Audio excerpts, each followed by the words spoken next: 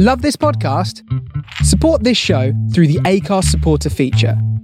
It's up to you how much you give, and there's no regular commitment. Just hit the link in the show description to support now. Hi, my name is Daniele Fiandaca. I do two things really. I'm co-founder of Utopia, which is a culture change business. We go in and we help build more purposeful, more inclusive and more entrepreneurial cultures. And I'm also co-author of a new book called Creative Superpowers, Equip Yourself for the Age of Creativity. In this series, we will be asking some of the people that have inspired us what the best piece of advice they have ever been given and how it's impacted their careers. Our guests come from a variety of creative backgrounds, including advertising, art, design, fashion, food experimentalism, literature, and music. Please do feedback if you enjoy what you hear, either by connecting with me on LinkedIn or commenting on Instagram or Twitter.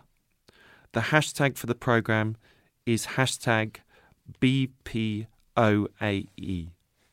Welcome to the show, Harry. Can I call you Harry, or do you prefer me to call you by your stage name, Roots One? I always say you can pick. You can pick. Yeah. Okay. I will call you Harry if that's okay. Just spinning the question back there. Yeah. So for those that don't know, tell us who you are and what do you do. My name is Harry Yeff. I'm also known as Reaps One.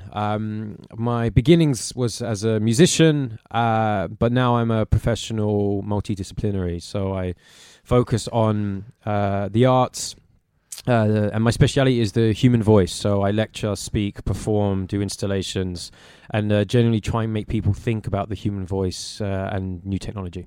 So tell me a bit more, because it's not the first. It's actually I only heard it for the first time. So we had at one of the conferences we organised, is called Masculine into the Workplace, where Jordan Stevens speak, and I think he talks about multidisciplinary as well. You know, in terms of just using your creativity over a number of things. Tell us a bit more about that. Well, I think, especially in this day and age, to be singular doesn't really work anymore. I think there's so much change, there's so much shift, that to limit yourself to one output is just a shame. And I think to survive, especially my generation, there's so many more ways to tap into your skill sets and what you're doing. So as I said, I started out as a performer and musician, but then as my career grew, there became more and more opportunities for communication, more and more opportunities for creating work around ideas and subject matters that weren't necessarily associated with the stage. So to be a term that was said to me is that I'm a professional polymath. So my job is to basically come in and make sure that I am not just achieving in sort of my hyper specialism, and it's this idea of to constantly grow. And people say things like jack of all trade, masters of none. Yeah. But I think it is possible to be jack of all trades, master of all. Yeah. And it's an attitude, and maybe it wouldn't work 10 years ago, but now the access to knowledge, the access to variation, it's more than possible, and I think it's the way to go. So I've used the same thing, but I talk about master of many rather than all, because I don't think you can do them all. No, absolutely. And actually, I think actually it's failing at something that actually gives you the biggest learning. Oh, of course. And I don't know, I'd be interested, have you found that, you know, as you've started to expand the things you're doing something else, how has it then influenced what you the other things that you had been doing? So your spoken word, you know, how's it your voice work? How has drawing actually impacted that? Well, yeah, so there's really natural like transpositions for me. So obviously my job has been for a long time to sort of push the human voice as far as it goes. I fell in love with the sort of end potential of the expressiveness of what people can do, and it's a strange time, because you think something like the human voice would be limited and sort of understood by now. It's as old as we are, it's as old as humanity itself, but with this explosion of voice culture, there's hundreds of new techniques and sounds and just general exploring and experimentation, and that's opened up a whole new door for new ideas in the human voice objectively. So if you start thinking about people being mindful of experimenting with their own voices just on a speaking level, that affects their friendships, their relationships, like it's the fundamental part of how we connect to each other. So the years and years and years of me being a part of studies and pushing the voice in an extreme way and performing transposed into me being able to just talk about more objective ideas with the human voice. And that's just a really natural segue. And I think those doors open for people all the time, but sometimes it's hard to be brave enough to jump into that because maybe it's energy, maybe it's fear. But it's more than possible if you keep your mind open and you can see those natural progressions. Because I'm not necessarily saying if you're an artist and you want to take up engineering out of nowhere, maybe that is a push in energies, but there is an intelligent way of bleeding out and creating these new avenues and variations instead of keeping yourself in a linear funnel. So you talk about the human voice, but for me as the layman, I would know it as beatboxing. Was that right? Yeah, no, I'm 100 beatboxer, of course. So how I'm just so intrigued. It's such one of those things that the minute I first discovered it, I'm like, how do you discover that's what you're good at? Well, I wasn't very good when I started. I think, I was terrible, like anyone is when they start something. But it was just my circumstance and my surrounding, because like I grew up on a council estate in Walthamstow, and I was playing lots of instruments, but I couldn't afford to bring them home. I had to leave them in school. So I actually started to speak the music theory. You wouldn't call it beatboxing. It was just to memorize like the next piece I had to learn. But then when I was a little bit older, so that was just for me and just for learning, I was then surrounded by incredible producers. So like early grime, like early dubstep, like drum and bass, jungle. So those two things kind of fused, where the speaking of music theory then started becoming the speaking of the music that was around me. And the question mark, this is the bit I don't know why, when I started to think about how the sounds were made and taking that step from just thinking about the music and using it as a learning tool to then making the sounds, there was something in me already and it just clicked. So when I realized I didn't have to rely on anyone else, I didn't need Ableton, I didn't need my instruments, I could actually make people dance in the moment with my voice, that was when I really fell in love with it. Because before that, it was a novelty for me and it was just something I used to learn music. But when I realized I could do things with my voice that nothing Ableton, the instruments couldn't offer me, that immediacy, that was when I fell in love with it. So that's how it started. So we're not going to get you to do a performance now because this equipment won't do justice, and we'll probably try and put something at the end of the podcast.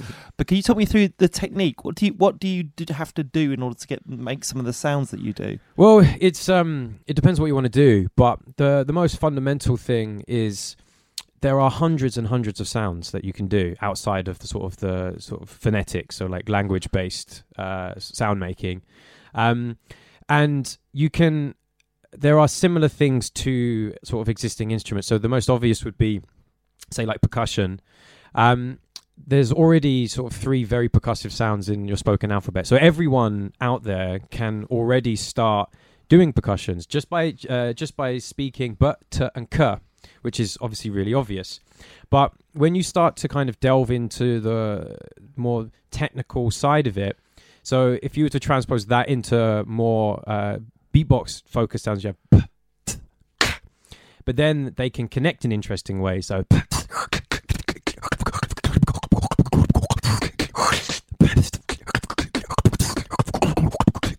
those are just 3 sounds, and you'll find the connections, you find the way that they work together, and then you can achieve this same flow that you do with speech. So in the same way I'm talking to you, that immediacy, that's why it's interesting. But then more electronic sounding sounds, which was my beginning, you get things like LFOs and like Reese bass lines. It's quite early for this, but there's like traditional techniques like Tuvan throat singing and like multiphonics. So like Tuvan throat singing, and multiphonics is a technique that it's an innovation that actually came from jazz playing in the 60s. So when people playing brass instruments, they would sing through the buzz tone on like a trumpet, for example.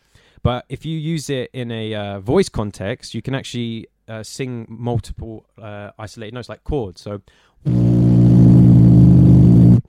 and you can move those independently. And this is when it starts to get strange and technical. Yeah. But that's like a fraction of what's possible. And that's what I show there is almost like a display. But then sitting in a studio, being on stage, you can write and compose just like with any other instrument, but you have an immediacy, like a flow, which is unique to the human voice. And my beginnings, of course, was in music. Like, for example, the sounds I just did, and if I was to perform, I'm performing my subjective musical taste. I might be doing a genre or something which might not be everyone's sort of cup of tea. That's my subjective interest as an artist, but there is this much bigger objective conversation happening now that involves the tool of the voice and how it affects our ideas, the flow state we can achieve with voice, and people do not think about that. And you would never think something like beatboxing would turn academics' heads, voice therapists' heads, thinkers in terms of how far we can push that tool. It's a really unlikely match. But when you take away taste in music and subjective musical interest, there's all these new conversations opening up. And it kind of, the world came at me in that way. I didn't expect it myself. I was interested in trying to be the best musician I could for myself and to try and make my fans have the best time at a show. But then the more academics that would get in touch, the more interesting opportunities that would come to me, it became my job to kind of try and bridge that gap between the musical world and maybe the more novel aspect of it and this sort of higher purpose. And that's what I enjoy doing now, is kind of having the most difficult conversations around those subject matters. Well, I think it's fascinating. I mean, you got to speak at the World Economic Forum last year in Shanghai, which I thought was fantastic. How was that? Definitely the peak of my sort of the monster that I've created. That was definitely sort of a huge achievement. Again, like me growing up in Walthamstow, I and my background, to kind of take on concept and to start speaking and to really like respect the fact that sometimes artistic ideas and creative ideas are have a place. Like there are other conversations which are maybe political or trying to solve real problems. Sometimes artwork is there to entertain or to distract people. But when if you do start taking on the challenge of going, hold on, there's something more here, you really need to know what you're doing. Like you can't just be bolstering things up and trying to sort of run with the novelty as far as it goes, especially in an environment like the World Economic Forum. So that experience really was, I was there to talk about communication. I gave one of the first creative talks that's ever happened at the forum. That's amazing. And in my mind, I'm not thinking, oh my God, like, wow, I'm at the forum, or wow, this is a peak for me. It was like, I have a responsibility here to show art and music and show the purpose of that in this wider conversation, and how thinking about art and music and I use the hinge of the voice can help people connect, and they need to be thinking about connection. And that was my job there. Yeah, which I loved. You said we must connect beyond language. We must connect beyond worlds. What do you mean by that? Well, it's words. So yeah, words. Yeah, sorry. Yeah. So if, for example, I'm talking now, and all the people out there that are listening, whether you like it or not, you have been judging me this whole time. And yes, there's the words that I'm saying, but on the tone of my voice and the spacing and the rhythm and all these things, and that's called a paralanguage. So that's the abstract contribution to communication and connection, and you have no control over it. So intellect and sort of articulation and clarity, all these things, of course, like words are so important, but there is a question in quality of connection, and actually a lot of quality of connection comes from the abstract, the paralanguage part of communication. If you're talking to people, how are you saying it? Your body language. If you hug someone, how long do you hold them for? Like, do you just pat them on the back, let me go? So there's actually a lot to be said for us to connect beyond text messages, to connect beyond the messages we send each other, is to actually think about the quality of that middle space, that paralanguage. It has a huge impact on how we connect to each other. And you could say that is actually the realm of the artist and the musician. That is something to be challenged. It's empathy. And music connects people, art connects people. And all of you out there are artists with your voices, but sometimes you just never ever think about it. So we must connect beyond language. And I think what's really interesting, because voice is so important to you, but also you were just talking about text messages and WhatsApps, and we do a lot of work going into businesses to get them to connect more. And actually, there's a new generation coming through that just don't speak as much as they did. They don't pick the phone up. And actually, even now, I will phone a friend or phone a peer, and they'll go, "Oh, did I miss a call?" You kind of have to phone someone now in the work context. Weird. You have to weird to call people. Yeah, you have to. Why are they calling me? You have to book it in. I mean, do you think that's an issue within society? I think it's hard for me to say if it's an issue. That's like a much bigger question, but I definitely think it's something to think about. I think it's something to everyone deserves quality connections, and I think we all, just like a diet, you need certain types of nutrition. There's certain things you need to eat to be healthy. I think the same thing applies to communication and connection, and screens don't offer you your entire diet of communication. And I think there's maybe it's my love and it's my passion, but I think everyone has a voice. There's just this whole wealth of things to think about there.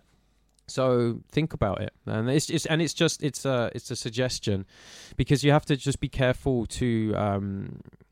I think screens are a little bit like almost like they just work so well, don't they? It's just so nice to go on your phone and check Instagram and Twitter. It's just like, all the numbers and like, 7 likes, 100 likes, 1,000 likes. Wow. And you need to think about that. Yeah. So the big question now. So what's the best piece of advice you've ever been given, and by whom? Ooh, yes. It's always hard to know who's listening and what type of people are listening to this, but I'm just going to genuinely talk from my own experience. It's a phrase I heard. It was a piece of advice I got when I was a lot younger, actually. It's, with every success, you dip yourself in brass. And it's not so much advice, it's a warning. And what that means is, when you become good at something and you start to do it more and more, the thing you're good at can actually become a prison for you. Because you end up... Say it's a job, say it's like sort of an academic specialism, say it's being on stage, for example. You achieve, you start developing this career, and then there's that moment of like, oh my God, I have to do this forever now. Oh my God. Are you setting up things to make sure that the brass around you has not become too set, like you can't smash out of it and change? So what that told me, it just directly impacted this idea of to be multidisciplinary, and not in a wishy-washy way. It's to be truly multidisciplinary. Make sure that you're building this modular portfolio, so I can pick and choose the appropriate thing for the opportunity that comes along, so that the sort of successes I've had and the things I love and that I'm good at don't end up trapping me and I can't do anything else. So don't dip yourself in brass so much that you can't move anymore. And you said that was you when you initially mentioned it to me. You mentioned chess, and it was related to chess. I mean, give me that context. Well, yeah. So I'm a bit of a paradox. It's not something that people kind of expect from. I guess nothing I'm doing is sort of linear. But again, I had quite I was a happy kid. I loved my parents, but I had quite a rough upbringing in terms of the area I was in and the situation I was in, and. I would get into trouble, but then, chess was the first thing that kind of gave me an objective foundation. It taught me consequence, and I'm responsible for my own decisions, and I was good at it. It was something that I felt. I was a tournament player. I played for my county up till about 16, when I realised that you can't really share chess and started doing other things. But yeah, it was actually my chess coach that told me that. Apparently, it's a saying that Kasparov says. It's something to do with style. So within... People won't know, but maybe within chess you can end up building up certain things you're good at, but the whole thing is you need to be rounded, and it was just a lesson into not just keep doing the things that come natural to you. If you find this type of thing hard, practice your weaknesses. So that's a little bit of a curveball. People don't necessarily expect me to be an ex-tournament chess player.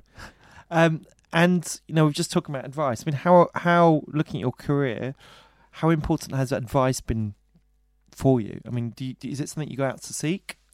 I think it's literally in my blood. It's such a deep part of everything that I do, whether it's traveling, whether it's meeting people. My friends always laugh at me because I always create new challenges for myself. As soon as I feel like something is happening or settled, I need to break out of it. Like a great example of that is me. There's a person in the room now, CJ Carr, is an incredible artist and programmer that I'm working with at the moment. And our relationship came from me taking on a new challenge and going to Boston and Cambridge. So yeah, I think I live and follow this mantra that you shouldn't settle. Obviously, you don't want to stress yourself out, and you don't want to run yourself dry, which of course is something to be careful of. You don't want to spread yourself out so you run out of energy. But the idea of not becoming stagnant and keeping moving, keeping limber conceptually is, I think I embody that. And so what advice? So someone standing here now listening to this who's a creative, what advice would you give them in terms of how do you, and they like this idea of being multidisciplinary? What advice would you give them? I would say that think about, so I call them like transposition. So it's things that you might be doing already that there might be a left or right turn, which are directly connected to it, but it opens up a new avenue and door. If you're a visual artist picking up a new program, like finding out what new software's out there that allows you to experience a new medium, also to experience new technology, I think is a huge thing. There is no excuse for not looking for innovation these days. There is so much happening. Someone said to me the other day that everything's been done. And I was like, are you kidding me? It's like, it's a time of explosion and change. So yeah, the tech world offers so much interesting exploration. And it's, just to make sure that you're cleaning out your cobwebs. So you're doing something that you find tough and difficult. I think it's the combination of things that just help with, again, breaking out of your cycle. Don't think you need to put a ceiling on what you're doing, or what your current career is. Maybe it's a side hustle, maybe it's a hobby, but find those things which are 1-2 steps removed from what you're already doing, because you just don't know what kind of doors will open up. Because I guarantee that whoever is listening, whatever it is you are doing right now, there is another thing to pick up which will carve out a whole new path for you. And that doesn't need to interrupt you. It can be fun. It can be a little bit hard. But yeah, everybody deserves new opportunities. Yeah, so one of the bits of advice that I've always remembered was do something interesting, and something interesting will happen to you. It's really what, by doing things that are different, you don't know where it's going to go, and that can be the unexpected. So sometimes it doesn't go anywhere, but that's also fine. But it's actually the unexpected things that happen that make it really interesting. Absolutely. And actually, an additional point is, and some people find this really, really hard, but learn to speak about your craft. It's so important. I think there is a cross-section of, let's say specifically creatives right now, that don't feel the need to explain what they're doing. They're doers, and that's great. But if you do learn to communicate about your craft and what you're doing, it just allows you to connect more dots, and it allows you to allow people to experience your ideas before they've happened. And that's a huge thing. I think, communication of ideas are a massive important thing for growth. But also when you say something out loud, it's funny how it actually sort of informs yourself. Sometimes you think you know something, but it's only when you say it, like you give advice to a friend that you are not doing yourself. Yeah, 100%. So it's like, you have this conceptual ideal. I've had situations where I'm giving lectures or talks, and as I'm saying this extra sort of 3 or 4 sentences, I'm like, I'd never thought of that before, but this makes so much sense now. So saying things out loud is just a really healthy thing, and you connect dots and yourself with other people, which is just obviously really, really important. So I one of the things I run with a friend of mine is a culture change business. So we do a lot of work in inclusion and diversity. So at the moment, we're doing quite a bit of work around neurodiversity. So it really intrigued me, one of the posts that you wrote, which is really, there were two elements to it. First, you talking about how your ADD has really helped your career. Yeah. But secondly, I think it was you gave some advice to people who found themselves being labelled. Can you talk a bit more about that? Yeah, it's a huge subject. Sometimes, I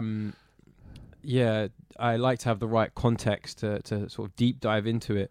But it's a simple idea. Like regarding me, I am impulsive. I'm sure that's had a huge influence on the way my sort of job has manifested.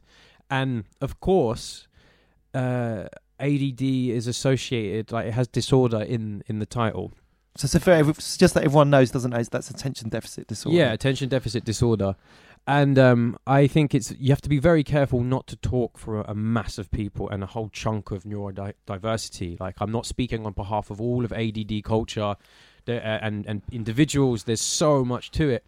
But just talking about my own experience and the way I've been talking about it for a long time and the direct impact my ideas have had on, say, my fan base, for example, you can manifest and channel that impulsiveness into something highly productive. I think there is a possibility to use that impulsion, and because it is drive in some way. The issue is if that drive pushes you into something that is like non-harmonizing or non-productive, then you hit a dead end. But for me, what I learned was I don't do things in a linear fashion. I'm a cycle. Everything is cyclical. So instead of say I'm trying to do a painting, I get this other idea, this thing flashes to me, and I get this sort of impulsion or drive. Instead of them going on my phone, I'll have another drawing.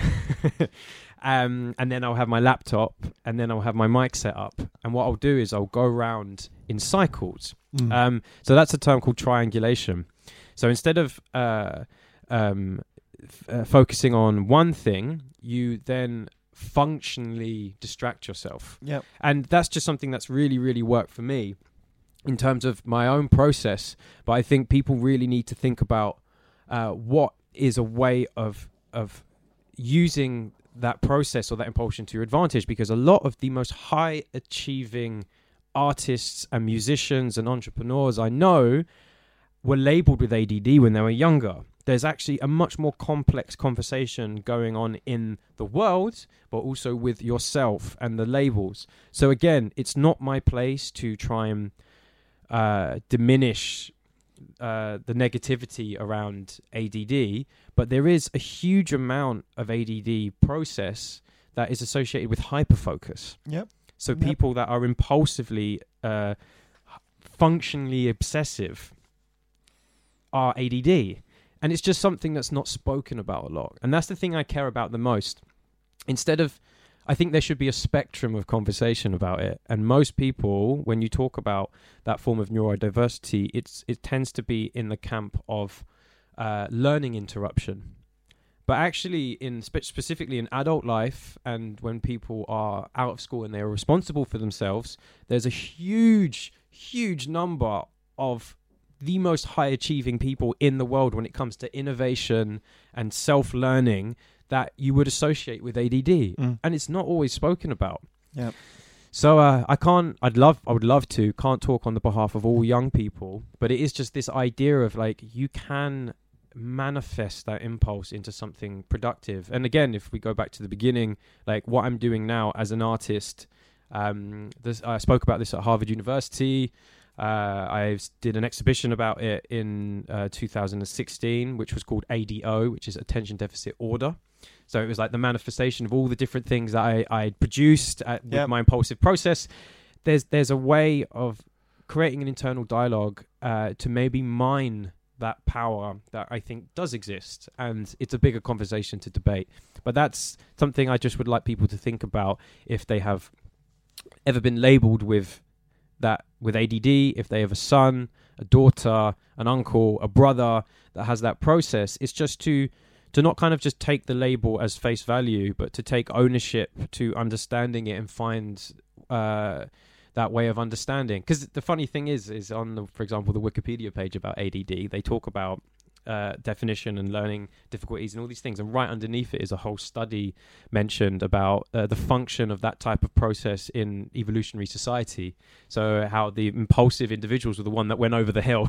To check it out, maybe 80% of them were eaten by something, but that 20% found the next like pasture, which is a really crude generalization, but you get the idea. It's very dangerous to categorize these things as like just humanly non-functioning, and that's something that I care about. Well, I think neurodiversity in itself is just recognizing that a lot of people have brains that work differently, and everything we do in diversity is recognizing the value that provides, because you need people that actually have come from different angles. So 100% on your page. Yeah, and the crazy thing is maybe again 15 years ago it was a lot harder to be to be different in general. But have different ways of approaching things. But everyone is confused now.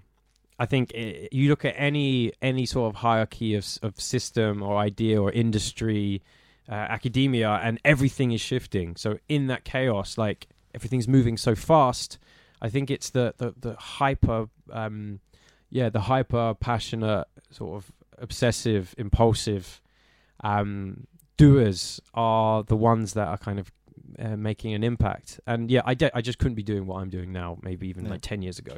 So it's good timing, Mum and Dad. Well done.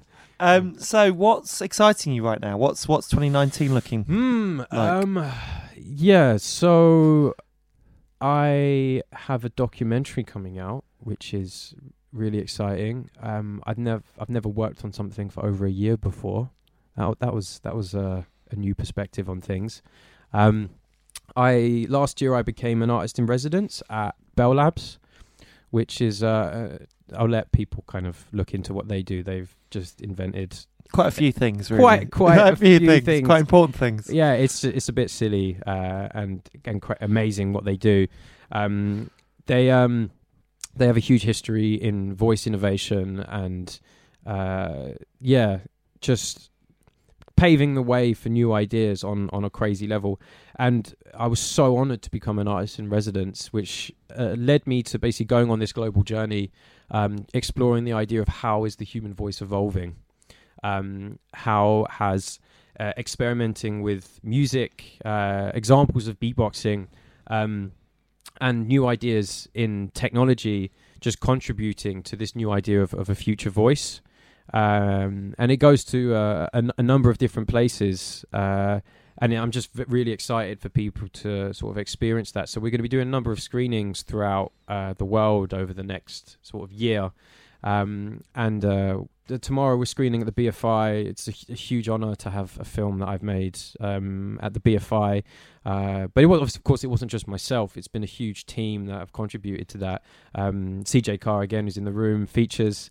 And Lonely Leap, Simon at Lonely Leap as the director, has been a huge facilitator for what we've done. But in short, we explore these new ideas around the voice. We show how my story, how beatboxing and voice culture is exploding, hundreds and hundreds of thousands of new vocal artists.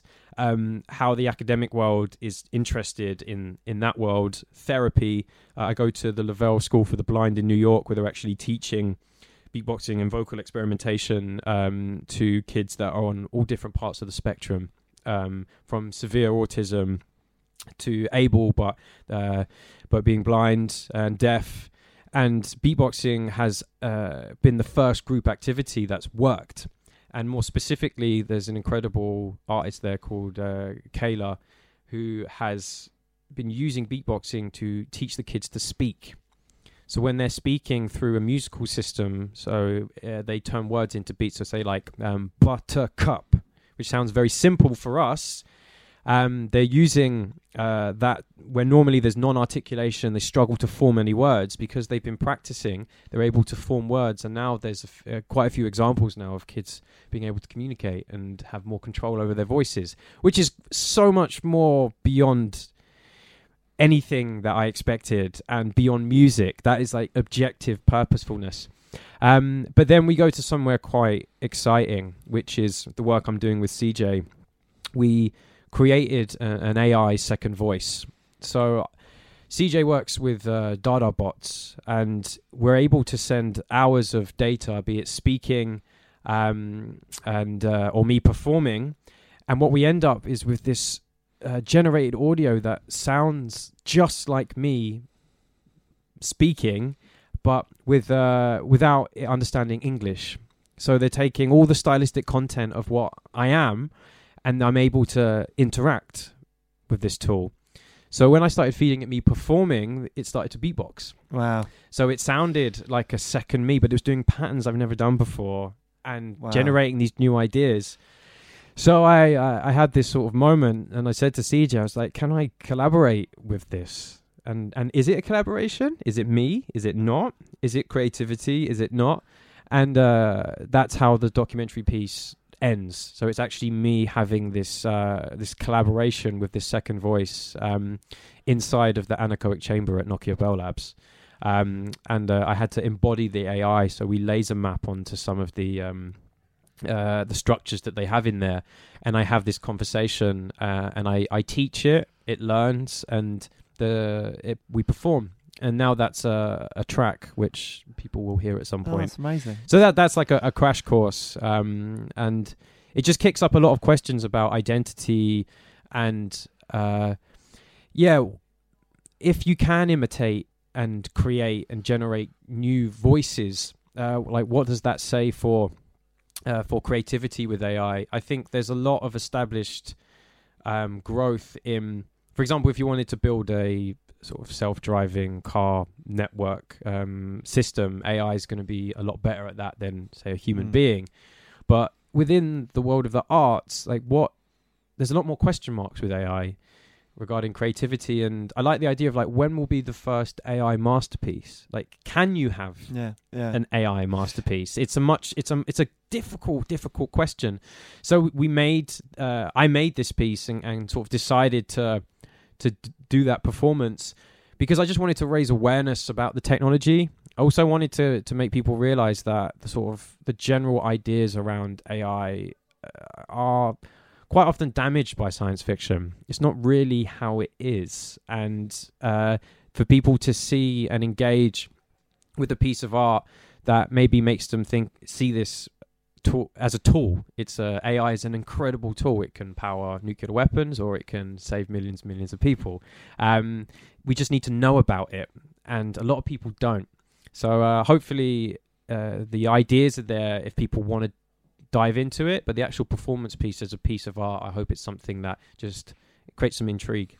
Well, I think it's amazing what's happening. So a friend of mine, Pete Traynor, I think he was featured recently in one of the Sunday papers, but he actually worked, and I didn't hear him speak, but I know he spoke at one of our events, and he talked about he worked with a friend of his who was terminally ill, and he's actually recreated that person who can now still talk. So he's passed away, but you can still have that conversation with them, and that's just, it's fascinating, unbelievable. And what we're starting to see is some of the stuff we see in sci-fi actually happening, but there's still a lot of question marks of where it's going to go. And I think fundamentally believe in the good of people, and as long as we stay on the good, then we're going to use technology for the good.